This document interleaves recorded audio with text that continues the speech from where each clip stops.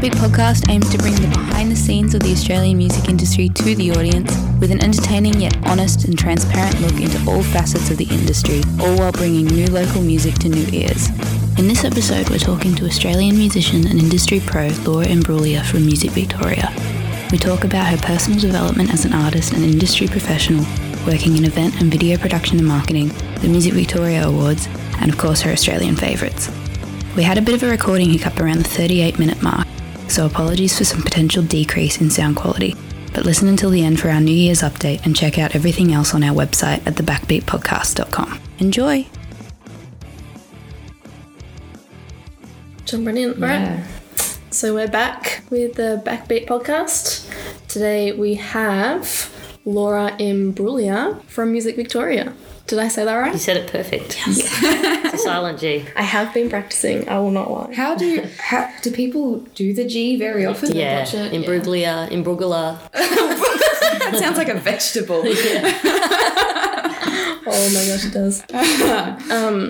If you want to give yourself a little intro as to what you're kind of doing at the moment. Yeah. So I'm the event producer and marketing manager at Music Victoria. Mm-hmm. And separate to that, I'm a musician and sometimes I'm a TV producer or web series producer. Mm-hmm. Awesome. Start with maybe your music. Mm-hmm. Where do you reckon your passion for music started? My family are pretty into music. Like, we always listen to music on long car trips with the whole family singing along, and like me and my sisters would put concerts on in the backyard, and just a music loving and musical loving family. So I think it's just been something that I've always grown up with. Yeah. What kind of music did you grow up with, like on the car trips and stuff? The Carpenters. They're a 70s brother-sister duo that are like super cheesy, really thick harmonies, really mournful, emotional singing. I used to like the musical Annie. Yeah. I used to like sit in the window thinking that I was Annie, singing to my parents wherever they may be. They were my two probably strongest. And then like stuff like Whitney Houston and Michael Jackson, John Farnham, stuff that my sisters were listening to. That's awesome. I've actually been in a production of Annie, so oh my God. Who are you? I was just in the orphan ensemble, so I was absolutely no one special, but that was so much fun. I absolutely loved all of the music in that. Yeah. Yeah, that's awesome. I don't know where to go from Annie. When did you start as an artist? Like, how old were you and how did it all begin doing music specifically? Well, I started writing songs when I started learning guitar, which was when I was about 15. And then after I finished high school, I had an acting agent because I was interested in acting as well. And I had actually done well with acting in school and not as well with music. Right. And then my acting agent was sending me to like orange juice commercials and just like things I wasn't vibing on at all. And I started getting gigs around the same time. So I was like 19, 20. Yeah. And that seemed to... I had more success with that immediately than acting, so I dropped acting and started doing for sure. It seems like a lot more of an effort to get into acting than music. Yeah. I saw there was a drama series you were on. Crash Palace. Crash Palace. What was never that? seen that. You never watched it? It's just one episode that I was in. Okay. Like, I auditioned to be in the show, and I was supposed to play the part of like a really bad country singer. And I did the audition, and they said you were too good for that role. Like your singing is you didn't do bad enough singing. And then they called me back for a different role where it was just like a talent contest or something, and I'm against the bad singer. But I've never seen it. I can't find it anywhere. Oh, really? It's like it didn't happen. Really? It would be awful. I was so nervous. I was bright red, just like terrified. You're too good, thank you. Thank you so much, but I'm still rejected. Yeah. I can sing worse. Awesome. When did you record your first proper recording release? Well, I did one song for a home bake soundtrack, which is Home Bakes a Festival. It would have been the year 2001 or 2002. And then I did my first EP the year after in 2003. Yep. Very cool. I saw your single Looking for a Rabbit. I watched the music video just before, and that got number 2 on the JTV music video, number 2, I think. Yeah. JTV. Yeah. JTV. It's like Triple J TV. Oh, it started, it was in the early noughties. Oh no, mid noughties, because my album came out, that first album came out in 2006, so it would have been around then, and it was a show that was on after Rage on Saturday mornings. They interviewed me. It was kind of like trying to be Recovery, but without an audience. Yeah.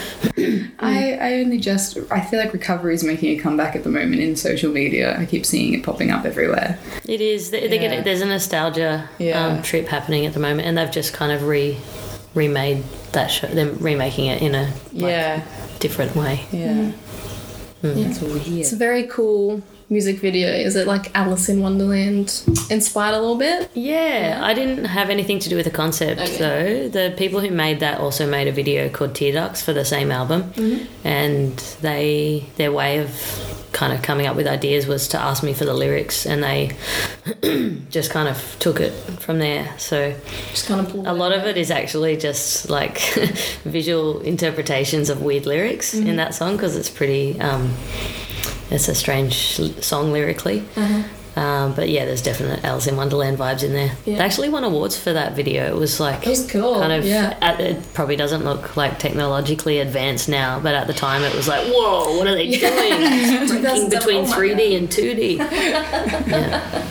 Oh, very cool, very cool. Weird shit going on. That would have fit so well on early morning music video. TV, yeah. Saw some weird shit on Rage Girl.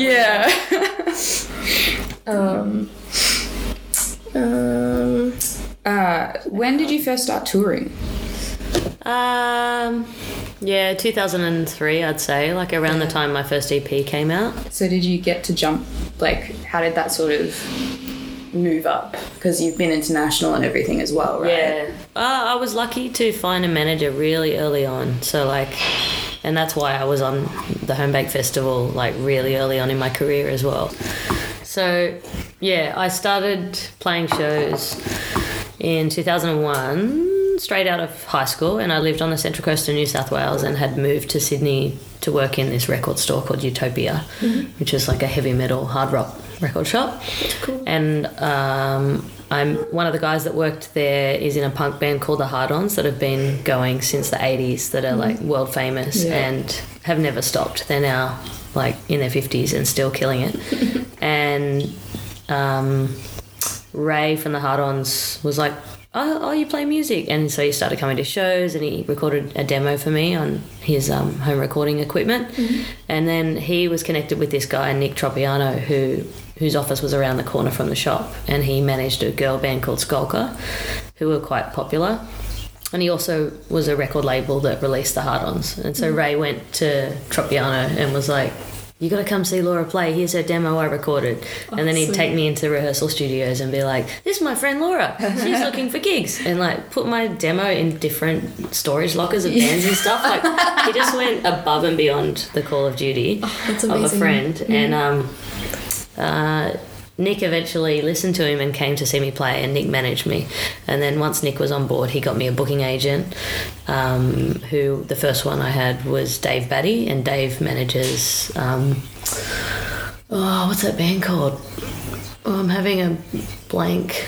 They're from Sydney, they're quite big, and the singer's name is Hayley Mary. Anyway, I'll come back to that. Anyway, Dave...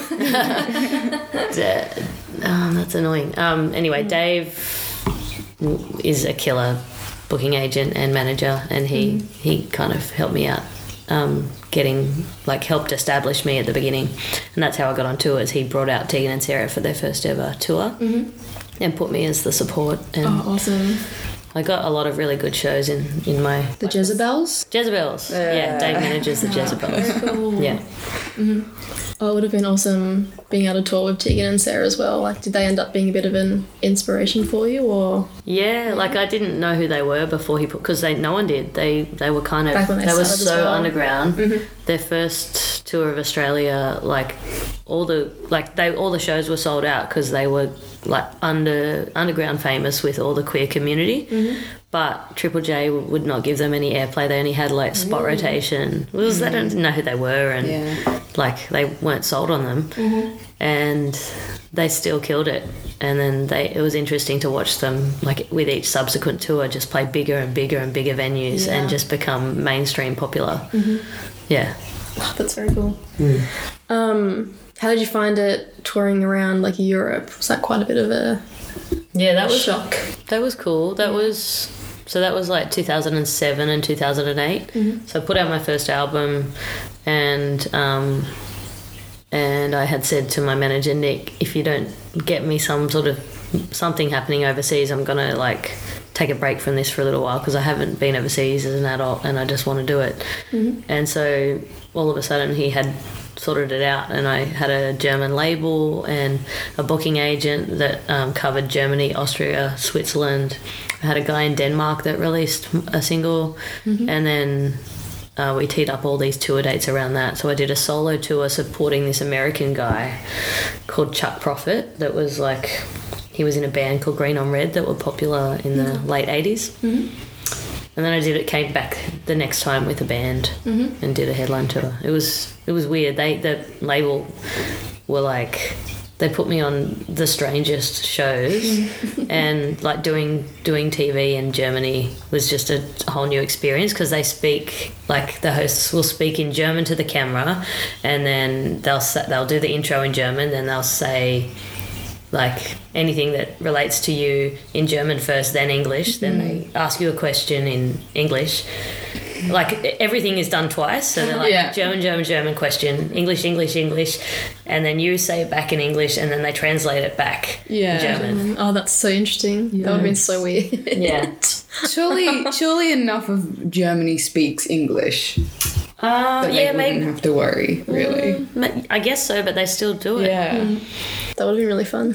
Yeah. It would have been strange. You just sit there waiting for them to finish. It was quite an experience, but it was cool. I wish that I had access to all the footage because it was kind of it was definitely pre-Facebook, but like it just has disappeared into time. Like only one of them ended up on MySpace, and you can't find that anymore. And it would be so funny. I would look so shocked and weird, bemused. We'll have to do a deep dive. You're going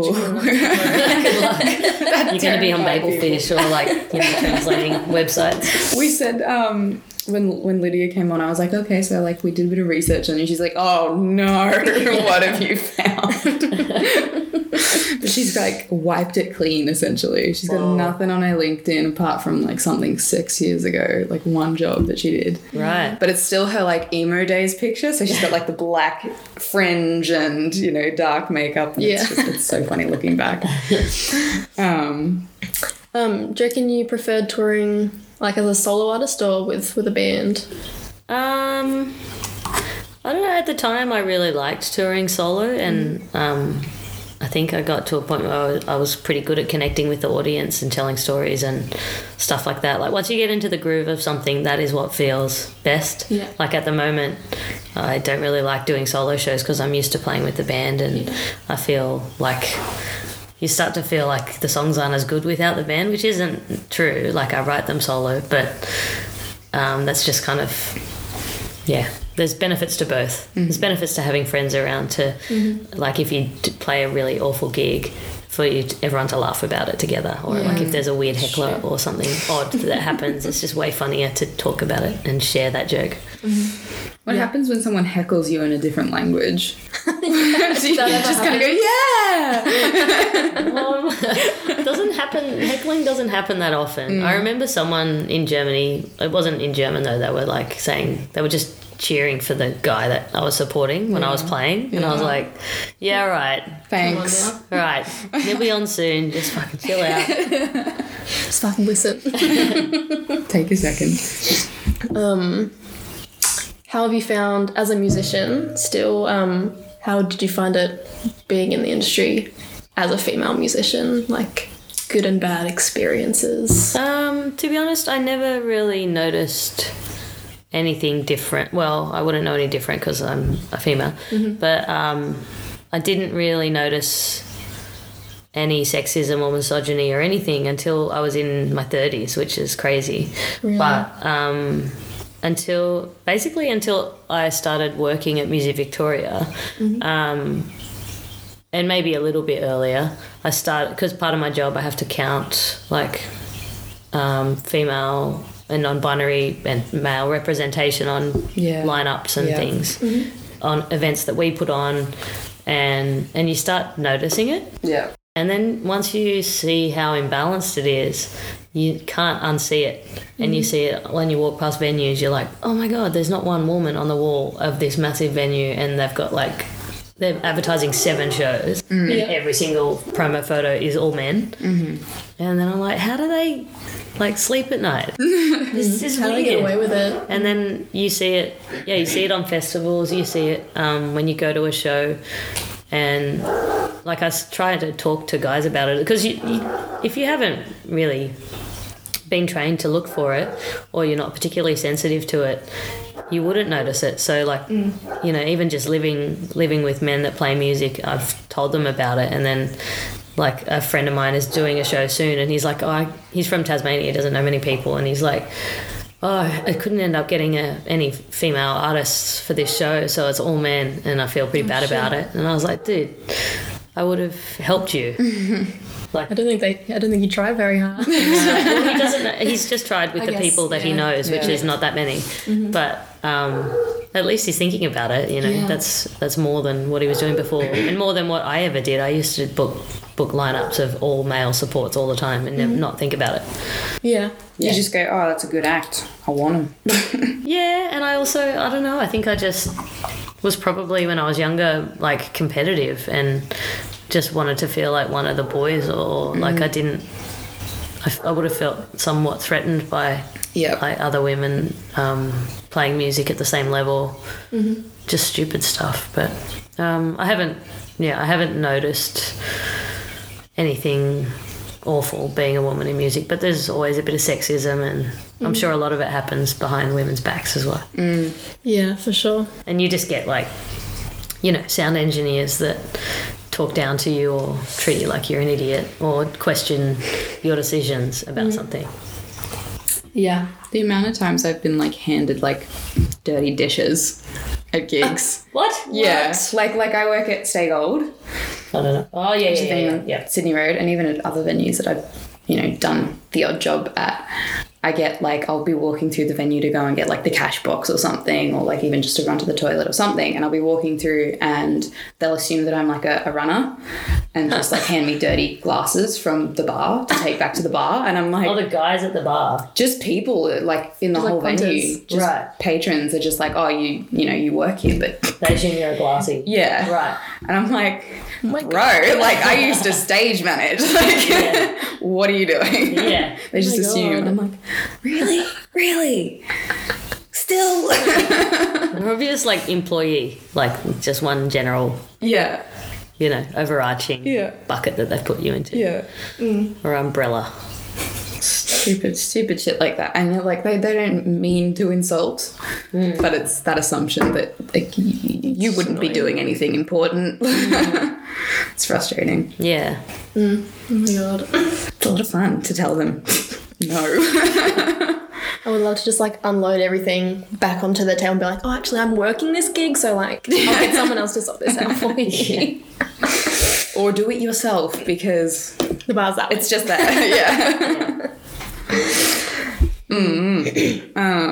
How long have you been doing Music Victoria? I've been at Music Vic since August 2017. Okay, cool. When did, like, what was your first sort of job and introduction into that? What was the first part of that doing? Same as now, or? As in, what was my role when I started there? Yeah, pretty much the same. My title was marketing, and I think it was marketing manager. I can't even remember. Yeah. It was just marketing, I think. But as it turned out, like a lot of my job in this role is working on the Music Victoria Awards. So there was a producer that I worked with in my first year, but it was still my full-time project from when I started through to the end of November. Yeah. And And then the following year, I stepped up and became the producer, and I asked for a different title because it's the biggest feather, that I've got in this role, and I wanted to make sure that it's clear that that's one of the things that I do. Yeah, for sure. Yeah.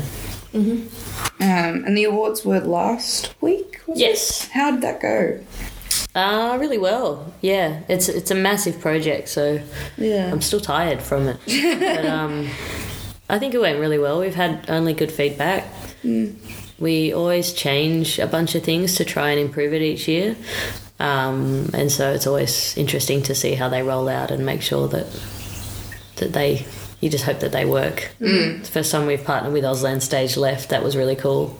Oh, that's the interpreters. Yeah. That's very cool. I've seen that at a couple festivals I've been to. Because it's still kind of like new in the music industry to book an interpreter for your show. Yeah. And I locked them in as a discount provider for Music Victoria members earlier this year, and they're super keen to like be in front of the industry and talk to people, and it was cool to like that's awesome get that to fruition. Yeah I never saw like a sign interpreter until I went to Ability Fest last year, which is run by Dylan Alcott. And it was so much fun, like just watching them, like more than watching the act. Like you're so into the music. Yeah. It was amazing. Yeah, it's super cool that people are actually starting to utilise them a little bit more. Have you seen the video of the woman who's doing it at a big festival for, I can't remember his name, was the rapper. Yeah. And he's got this like verse where he's just like speeding through it, and she keeps up with it, like she knows everything. Awesome. And he's just watching her like while he's doing it. He's like, yeah! And she's like going for it. I'm pretty sure he just thought that she was like dancing. Just like, I wibble. don't think he knew what she was doing. Yeah. But yeah. Probably. You'd have to know, because like you have to prepare them. Like Yeah. that the only thing, it's just it takes a bit of organisation, because you got to send them the lyrics and the songs ahead of time. And one thing I messed up with this year is that, like, on the spur of the moment, we had Gordon Cohen performing, and we were running ahead of schedule, because it's hard to know, like, if people are going to speak for a long time or if they're not in the audience. And then, and so my boss Dale was like, do you want Gordon to do another song? We're running ahead of time. Should we just get him to do 2 songs? I'm like, yeah, sounds great. And then I did not communicate that to the Auslan interpreter. Like, I just didn't think about it, because I'm thinking about all kinds of other things. Yeah. And then he does the song that she's learnt, and then he starts talking and she's translating it. And then he starts the next song, and then I go, oh no, and I'm looking at her, and she's just like panicking, and then he starts singing in Sudanese, and she's like, oh well, I have no can't hope do of that anyway. figuring out. Yeah. Oh no. Oh. She's like, do I still get paid for that? She was remarkably accepting of my apology. But they're the sort of things you have to think about. You can't just make spontaneous decisions without, a bit of prep. Yeah, for sure. What other projects have you worked on with Music Victoria? What other projects? The membership drive is a big thing that I work on each year. So we made a video last year. So I've made a web series previously called Amateur Hour, and a bunch of people pitched to make our membership drive video last year, including me, and I was like, just let me do it. I just think it can be funny and like engaging a bit more than we've previously done. And that was really fun, just like writing a comedic script and getting all my workmates to sing on it in different genres, and it ended up being like the most successful video they've ever made, which is cool. That's awesome. Was that the one that was featured with was it Her Sound, Her Story? Is that... No, that's from Amateur Hour. That's the Guitar Shop skit. Ah, yeah. But the Music Victoria one's got Eka Vandal in it, and she like comes into the office and asks us what Music Victoria is, and then we like look around the office, and all the staff are like, okay, let's do it. And then a song starts, and I start singing things at her in electro pop. Yeah. And then it switches to Coops that used to work with me, and he's singing in blues style, and then there's folk, and then there's country, and then all of a sudden there's like full metal. Oh my god. All of it is us explaining what Music Victoria is and does. Yeah. Oh, very cool. So what is Amateur Hour? Maybe you want to talk about that a little bit more. It's just it's a web series that I made a few years ago, just as a project for myself.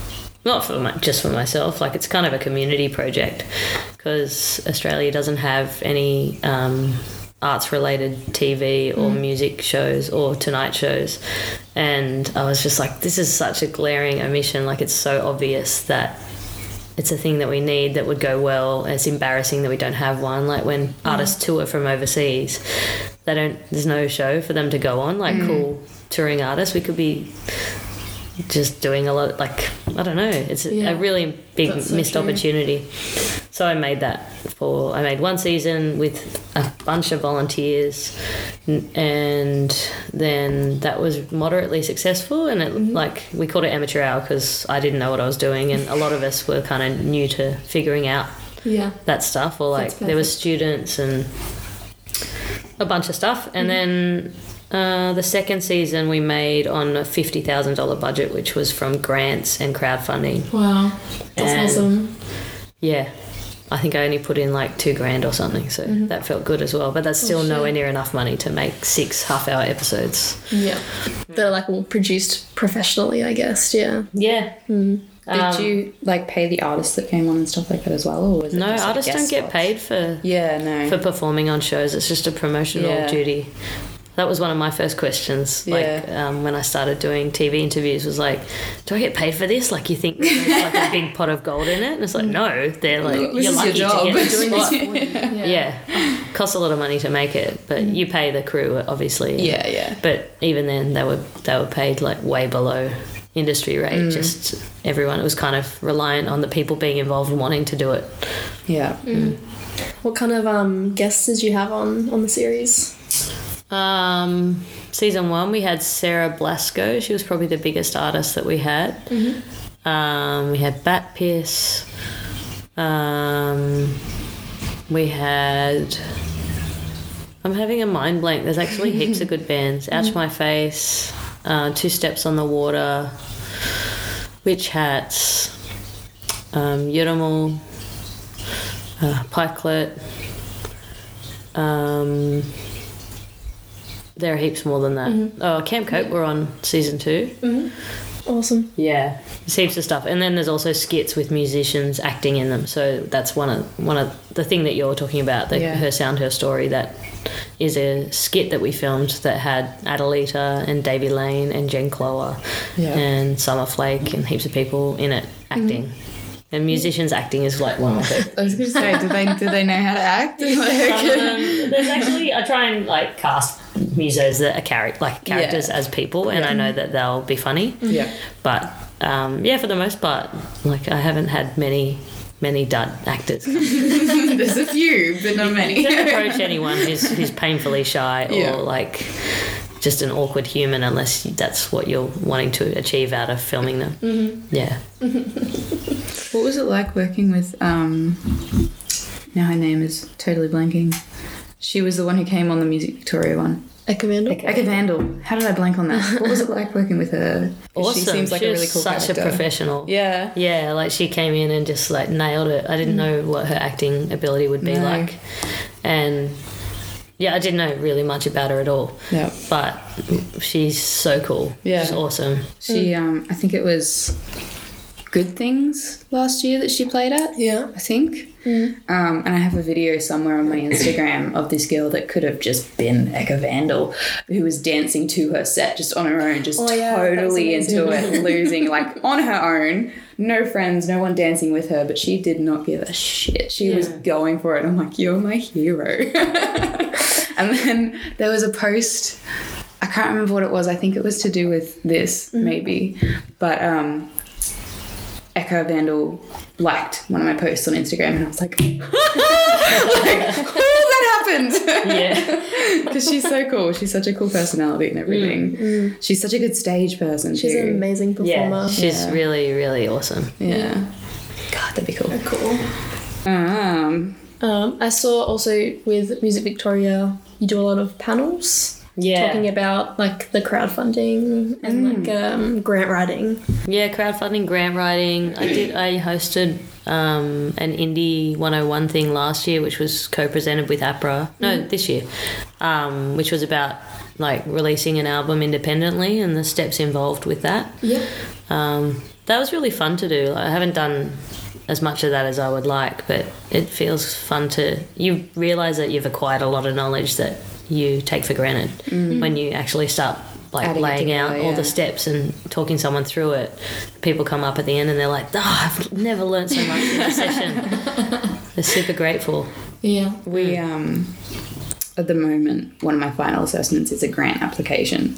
So, like, do you have any, like, hints and tips and advice with writing those? With grant applications? Well, it's important to read the guidelines. Yeah.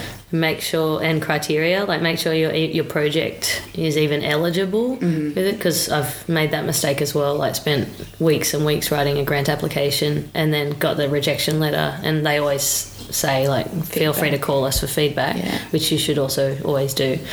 And they were like, yeah, you're not, like, we don't fund web series. Yeah. I was just like, but it said video art. And they're like, yeah, video art, like installations at art galleries. And it was really, really annoying. Yeah. I would say it's important to pay attention to, like, who is funding you and what their goals are as an organisation. Like, if you're going for a grant with APRA, they want to help songwriters. Yeah. So... I got a grant with APRA once, and the focus of like what I told them I needed the money for was to pay artists whose music we were going to be playing on the show, because then that serves their benefit. You wouldn't say I'm making a web series and it's music related and I want money from APRA to pay the camera crew, because they're like, I know the overall goal is like to support music, but we specifically want to help songwriters. So those kind of things. And don't always put your own money in as well. Don't expect them to fund the whole thing. Usually they like you to put in like three funding streams. So like another, say that you're getting a grant from somewhere else and you just write in the like not confirmed, but at least they know that you're thinking about your plan Bs and other funding streams. Okay, I'm gonna have to make a few changes. How was your experience with crowdfunding? Like, did you find people were quite like generous? Like, yeah, I've done it a few times now. It's like quite exhausting, and there's a lot of fatigue around it. I think like when it first came out, everyone was like, I love this, I'm so involved. And then the idea of crowdfunding became tired really quickly to the average punter. Yeah. But I just kind of don't really call it crowdfunding like anymore. I call it like an album pre-order campaign or whatever. Yeah. And you just try and come up with extra things that a person would want that's going to maybe only cost you in time to give them, like a signed thing, or you just like personalised touches.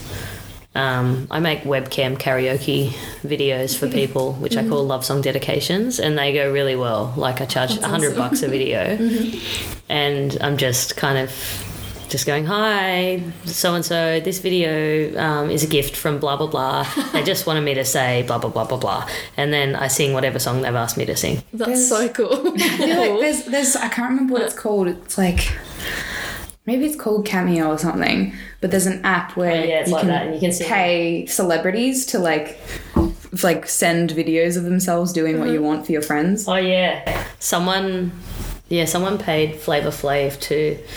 like send something to Reverend Pell. It's really messed up. I can't remember what he says, but it's like, oh no, boy. Yeah. Oh no. Well, that's not what I was thinking of, but all right. Like, yikes. There is another one where you can sing along with like the artist whose song you're singing. Okay. Or I can't remember what that's called. I didn't dig very deep into it. Yeah. But it's pretty fun to do stuff like that. It does take a couple of hours though. You should value like some of your time. Yeah. That's why it's $100, because it's like I'm going to spend a while trying to make this as funny as possible. Like I'm not going to just give them the first take. Yeah. Yeah. That's really cool. I really like that idea. Never heard of anything like that before. I'll have to pay like Gang of Youths to send you one for your birthday. Oh, don't. So on top of being a musician, working with Music Victoria, you've also DJ'd and hosted trivia, like music trivia around Melbourne. What's that been like trivia in particular? A lot of drunk people. Yeah. Well, it's music trivia. It's called Let's Get Trivical. I haven't done it for a couple of years, but that's also a thing that I did for crowdfunding. I was like, I'm starting up the trivia, one night only, X amount per table, because it was used to be free. And people like flew in that had like people that used to live in Melbourne.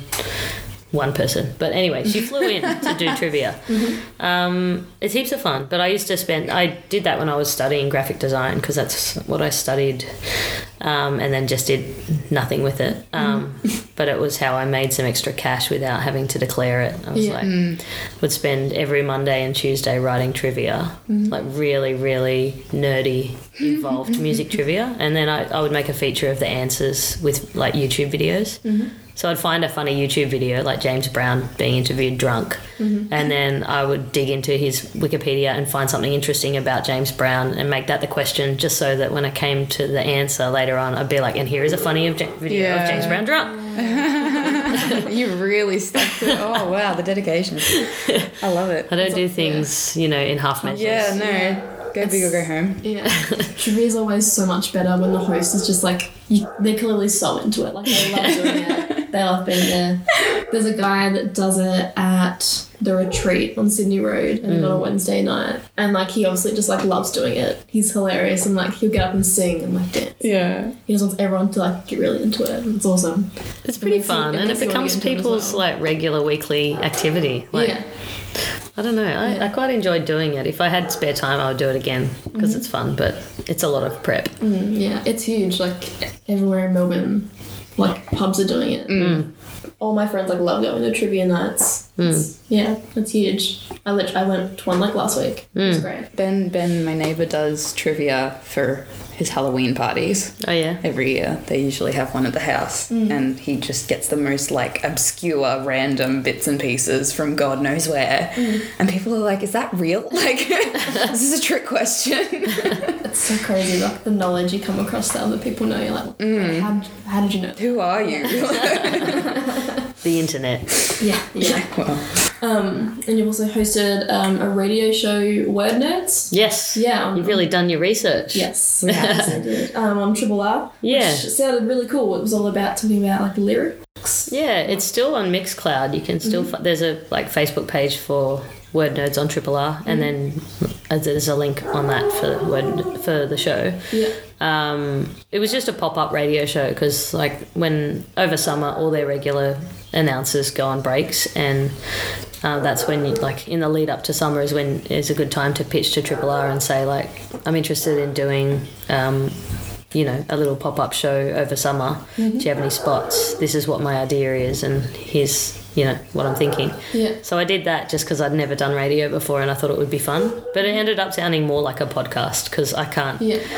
Like, when you listen to Triple R or PBS or like any radio, they're just like really relaxed and just talking about the song that they're about to play or whatever. But for me, I can't do that. Like, I had to script it all. Yeah. And it sounded like I was reading off a script, but like interesting. But just like, I was surprised how unable I was to be chill. Yeah. Yeah. No, radio would be hard. I don't think I could do radio. No. It's just like so scary because it's happening live. Yeah. We'd have so much dead air time.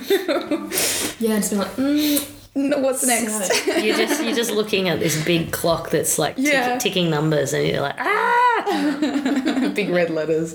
Yeah, but I had a panelist, my friend Liz, so I didn't have to worry about the technical aspects of it. I was just talking.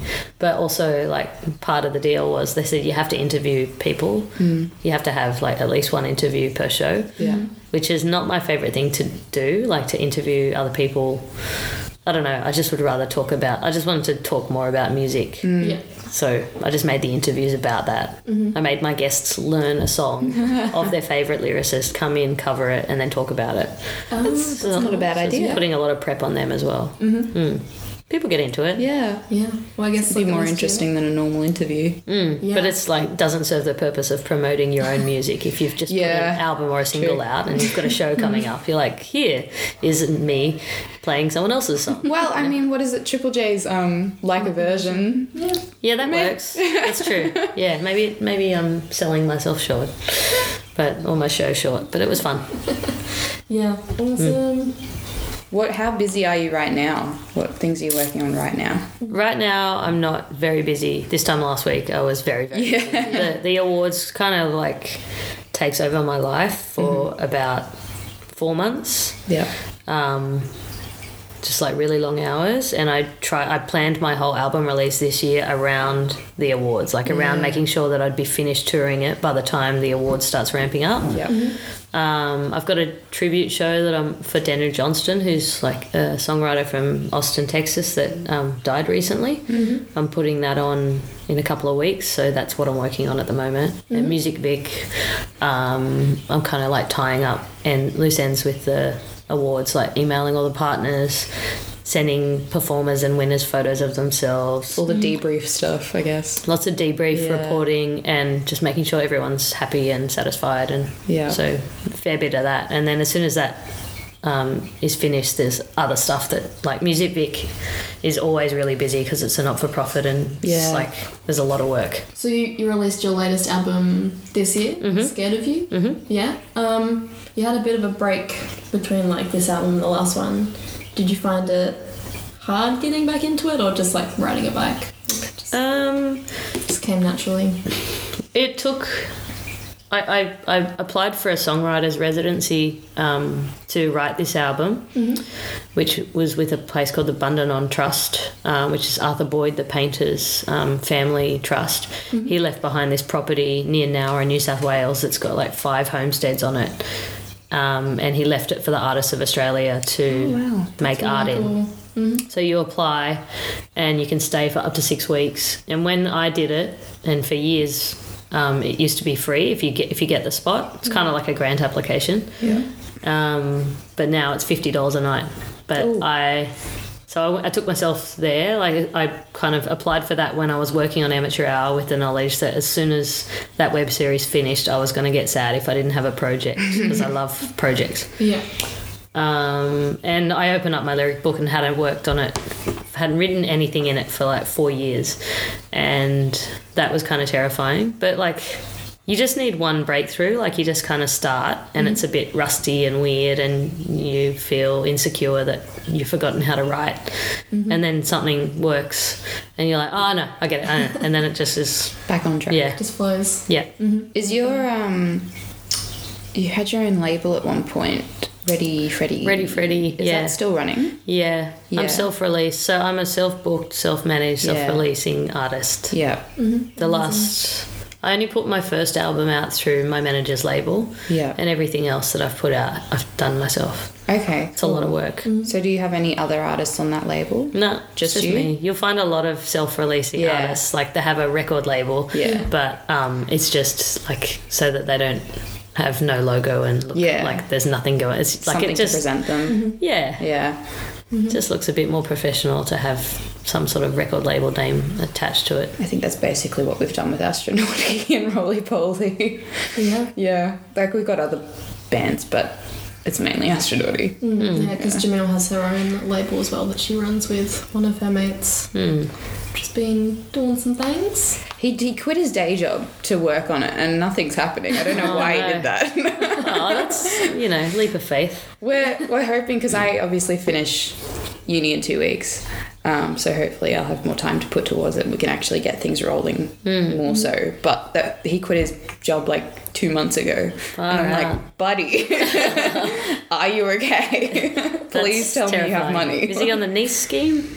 No, I have looked at that though. Yeah. I don't know if you'll know Jess Carroll. Yep. Yeah, so she's one of our teachers, well, my teachers,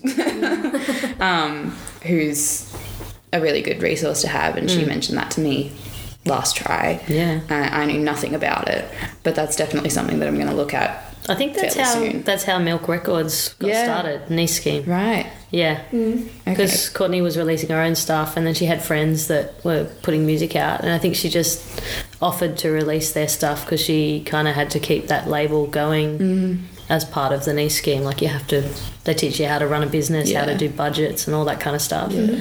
And then, like, amazingly, it became this thing, and she became famous, and the record label grew out of it. Good on her. She's done well. Yes. Do you have any tips as a songwriter, maybe for budding young songwriters? Tips? I really value good lyrics, so I'd say, like, pay attention to lyrics, and if you are, like, not prioritising them, you're kind of missing out, or you might be, like, missing connecting with an audience. Although some people love music and don't listen to lyrics at all, but I think good lyrics are next level. For sure. Just keep having an open mind about music and, like, learning new stuff and exposing yourself to different types of art, like any kind of performance art, theatre, visual art. Just, like, immerse yourself in things that are good for your soul, and you'll hopefully make good art. What would you say some of your personal influences are? Lyrically, I really like Stephen Merritt. He's the singer and songwriter for a band called the Magnetic Fields. Okay. I love Dory Previn. She's a folk singer from the 70s. She's very bitter and like not well. Daniel Johnston, who I'm doing the tribute show for. Some of my faves, like people that are, like, open and I like a wry sense of humour without it being comedic. People transparent. Just like being able to. I love Morrissey's lyrics, even though he's from the Smiths, even though he's, like, not a great guy. Being able to express yourself and be comfortable with being vulnerable, but also be able to laugh at how ridiculous you're being sometimes. Definitely important. Some people take themselves way too seriously. Absolutely. Cool. Maybe to wrap up, what are your top 3 fave Aussie acts at the moment or of all time? Ooh, at the moment or of all time? Either. Just your top 3. Okay, just pick 3. Don't even limit it to 3. No one does. Okay, well, at the moment... Jay. I think you reeled off about 20. Right. Okay, we need to stop. That's awesome. At the moment, I'm obsessed with Elizabeth. Her album's just come out, and I just think she's really, really, really amazing. That's the singer from Totally Mild. She's, like, gone off and done her solo stuff now. Really like Gordon Coang. He performed at the awards this year, and he's just amazing. Who else was I going to say? I was going to say Cyanide Thornton, if you're talking about current artists. That's Sienna. She was in Two Steps on the Water. That's kind of a project that she started around the same time as they were wrapping up. So they're probably my faves at the moment, but I don't know. I used to love Darren Hanlon when I first started writing songs. He was one of my heroes. Yes. Very cool. Awesome. Did you have anything else? I don't know if I'll include it because it's a bit out of order, but working with, like, on the awards last week, did you have much personal contact with the artists that came and... Did you speak to Kihu at all? Kihu? No, they kind of, like, when artists win, they get whisked off stage to be in a photo. And I'm not the person that whisks them because I'm side of stage keeping track of like making sure everything's running to time, nothing technical is going wrong. Why do you ask? Oh, because they're friends of mine. Oh, really? Yeah. We've been talking about them a lot. They were so glowing. I've never seen someone look so overjoyed and just like because they won the biggest grins on their face. They won the Archie Roach Award, didn't they? Yeah, because we even with this we made a post saying they won, and they were so just on the moon, like so happy. Yeah, super chuffed. I was emailing them yesterday because like just to sort out getting them the cash to them and stuff like that, and send them the photos. But so cute. They loved it. Yeah, they're sweethearts. Good boys. Okay, well, Awesome. I think that's it. Yay. Thanks for coming. Thanks for having me. Yeah. Gonna check out Laura's new album Scared of You on Spotify. Yeah, that's where I've been listening to it at least. But yeah, Wherever else you stream. yeah, Apple Music, All the places. all the places. Yeah. Amazing. Thanks for having me. Thank you. Cool. Thanks for listening and keeping us company for the last couple of months. We may be taking a bit of an episode hiatus over the New Year period, but fear not, we will still be regularly updating on our blog and industry news page, and we have some funky announcements coming in our first episode of 2020. Stick around, keep your eye on the website and our socials, and we'll catch you next time, next year.